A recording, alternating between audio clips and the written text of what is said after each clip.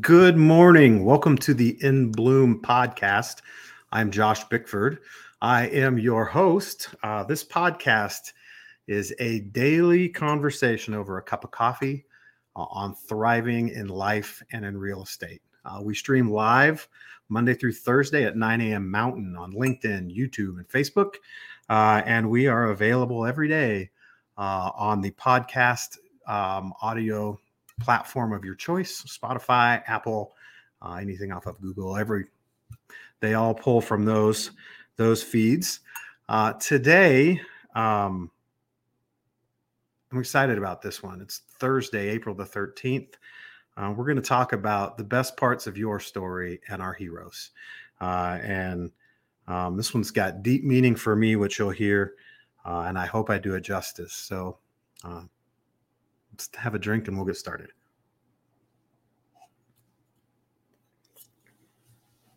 Yum. Okay, so you maybe have heard never meet your heroes. I have friends who have experienced this, where they're somebody that they look up to who's accomplished great things, or written unbelievable books, or lived an unbelievable life. And they just look up to them in every way, shape, or form. And then they get to meet them. In one case, my friend got to work with this person. And they realized that they're just flawed people like the rest of us, so to speak. They wake up late and procrastinate and treat people like crap or whatever, like things that we all do. They get too angry, or they, the image that you have of that person is not based in reality. So when you get to see the actual transparent version of who they are, it doesn't line up with the one that you've made up in your head. And because it doesn't line up, it's disappointing for almost everybody. So I start there to say I actually grew up with my hero. My hero showed up in my life when I was 4. And I'm going to tell you about Justin. So Justin grew up, and he grew into an adult's body by the time he was in 5th grade. So he was as big as his teachers. He was already shaving, which is hilarious. In elementary school, he got jumped once by 2 kids in the bathroom. And they were trying to do a bunch of WWF moves in the time. And he ended up beating them both up and then going back to lunch, which is hilarious. But because he grew so fast, he was always looked up to by all the other kids. He was never their peer because he was twice their size. And when you grow up like that, he played baseball, and he was adult size. So all the baseball gear was kid size. So his helmet, he needed to get his own because he didn't fit in the little kid's helmet. His pants were always, they fit better because he had short legs and a long body, but they didn't make the shirts in his size. So it was always kind of funny that he never truly fit in entirely because he grew so quickly. He was also smarter than everybody else, to the point that there was no effort required. Just he could do absolutely no work and get 100% on the test and finish class with a C, a B or a C, just because of his test scores. That's who he was when he was young. Is pretty hilarious. And I think back to one of my favorite stories from when Justin was young. He wore bifocals, and he was the biggest kid on the baseball team, and he couldn't hit worth a lick because of his bifocals. So I was watching him one time, and I used to be a pretty good little baseball player when I was a kid. And I wanted to see him do really well because he was the biggest guy on the team. And if he could hit the ball, he would hit it a mile, and then he'd be, the kid that hits the home runs, and not the kid that strikes out all the time. So he was going to one of his games, and I told him, tilt your head down when the ball comes in. Don't switch in your glasses, but stay in the same view, or tilt your head back when the pitch is coming in and keep it in the same view. Well, he did that, and overnight he started hitting the ball off the fence. I mean, he'd go up to the plate, and he'd go waddling up there, and he'd hit the ball a mile, and the coaches were shocked.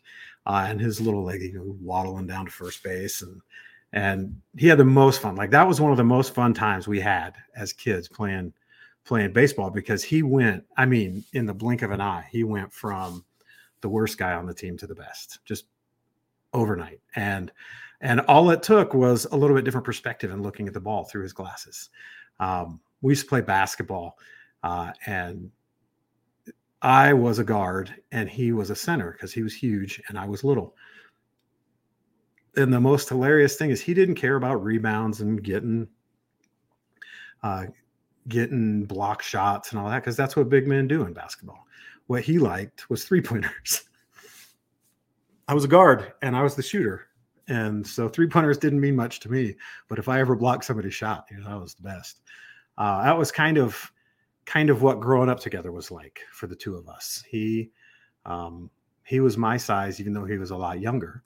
There's a 4-year difference in our age. So I was always, like all kids, I was 4 years older. So I was stronger, more coordinated, more experienced, all that kind of stuff. So he looked up to me for all of that kind of thing. And we got along so well. Like we had all kinds of fun together. Super competitive, and great sense of humor. So we laughed and laughed and laughed. When Justin was 24, Justin got diagnosed with terminal cancer. He woke up. Well, he didn't wake up. He was found face down with his glasses on, unresponsive at 24, which is not a normal thing. And the day that Justin found out he had cancer, I was actually on the other side of the country, watching my nephew play baseball. And my nephew was probably 5 or 6 at the time. And I was standing behind the bleachers, kind of how I had when I had told Justin to look through his glasses differently. And I was holding my niece in my arms, and a little kid I didn't plan on getting choked up telling you this. A little kid came waddling up to the plate, and he had a red jersey like my brother, and he had short little legs and white pants. And I'm watching my past, with my niece asleep in my arms. And not 5 minutes later, I get a phone call that they found a brain tumor in Justin. And that began my journey of learning that the best parts of your own story, the best parts of the story, the people you tell, the best part that people want to know the most is not the best. It's the worst.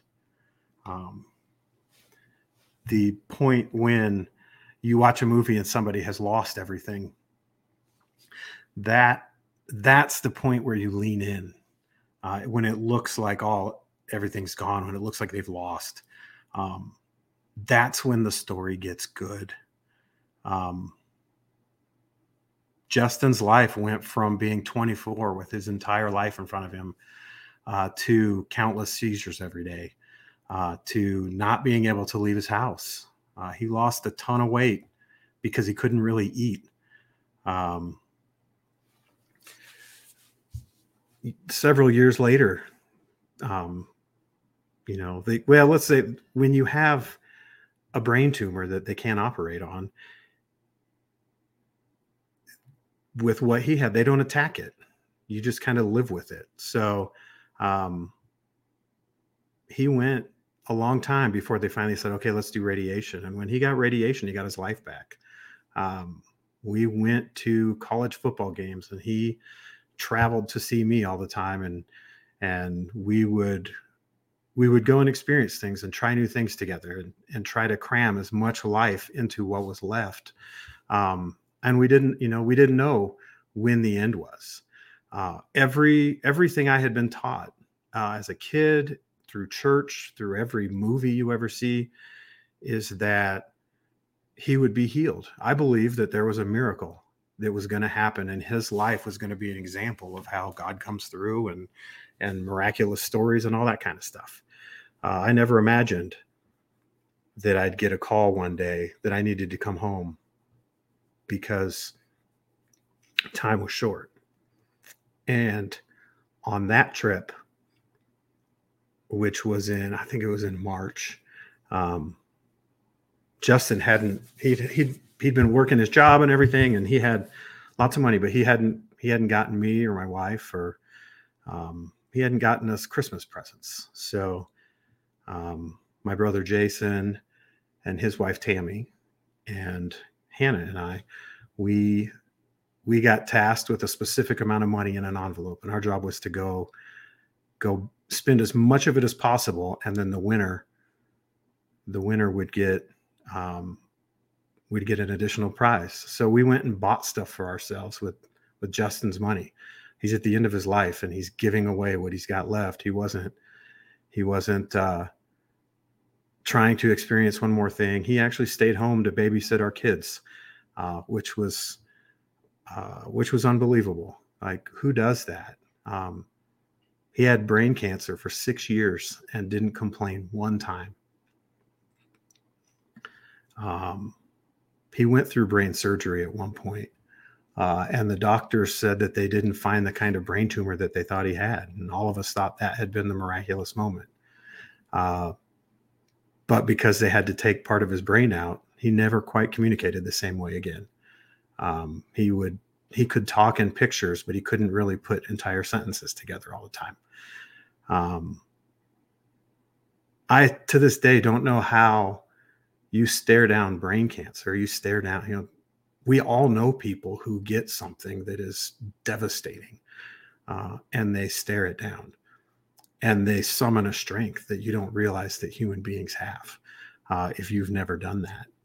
Families who have somebody diagnosed with cancer join a club that nobody wants to join, and we all understand each other. There's something in that I have learned that is so beautiful, that I would have never thought prior to this experience. I would have never thought that my little brother would be my hero. I didn't think that he would show me the way, as it were. 9 years ago today, my brother met Jesus. And sent me on a journey that I wasn't prepared for, that the looking backwards had been something that I had done a lot of since he had been diagnosed, but I'd never looked forward without him. And over the next few days, we spread his ashes, and man, if you've never done that, it shows you that we all face an end, like a true stopping point. And when your ashes are spread, there's not a gravestone or anything. There's not a place where people can go and talk about you or what you've done. And frankly, I don't think what you've done really matters at that point. I think that your legacy resides in those that you've loved, and those that you've poured yourself into, the people that you've served, and the way that you've treated others, and what they carry on from you, so to speak. My brother became my hero because he stared down something far scarier than anything I ever have, and he never complained about it once. He wrote an unbelievable story with his life of 30 years. He gave us gifts at his funeral that we didn't know we were getting, with all of the people who came up to us and shared what watching him suffer well had done for them, and how that had encouraged them, and how that strengthened them. And like, that was our experience. It was unbelievable. Unbelievable. When we went through his things, we found his notes. Sorry, where he I found. don't understand. Awesome. Siri's interrupting me. we found notes where, where he went for strength and what goals he still had in his life and what he wanted to see happen and who he wanted to treat well. Um, and through all of that process, um, through all that process, I learned that the best part of someone's story is not on the mountaintop. It's not, um, if you go to your work, it's not the win that you had. It's the loss that you overcame. The beauty in your story is in the hard parts, the interesting part, the things that people are going to want to know.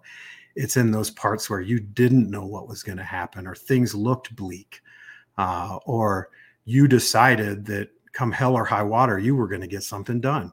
Those are the parts of the stories your kids aren't going to be able to wait to hear. Those are the parts of the story that other people are going to want to hear. When your story is told by others, those are going to be the parts of the story. My brother lived for 30 years, and I told you just a couple of little stories about him.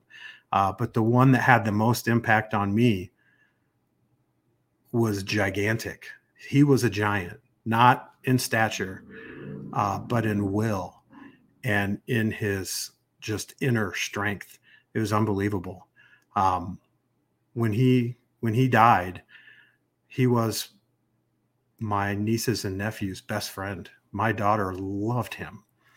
And I wanted to do something at the very end so that I'd never forget what he meant to the kids, what he meant to me, how he lived, and so that I would carry that forward. So I actually got a pair of his shoes out of the closet, and at his funeral, I wore his shoes because I knew I'm going to get it out. I knew on that day, if I walked in his shoes, I would never, ever forget what he meant to me. Now that this is recorded, I don't even know if I'm going to share it, but it's from my heart, and I hope that you got something out of it. I hope that something I said revealed something within you, encouraged you, inspired you, and gives you something to make today a better day for you. I appreciate you so much. I appreciate you taking time to get a cup of coffee with me. And until we meet again next week, I know you're going to have a great weekend. I know you can do it. And I will see you then.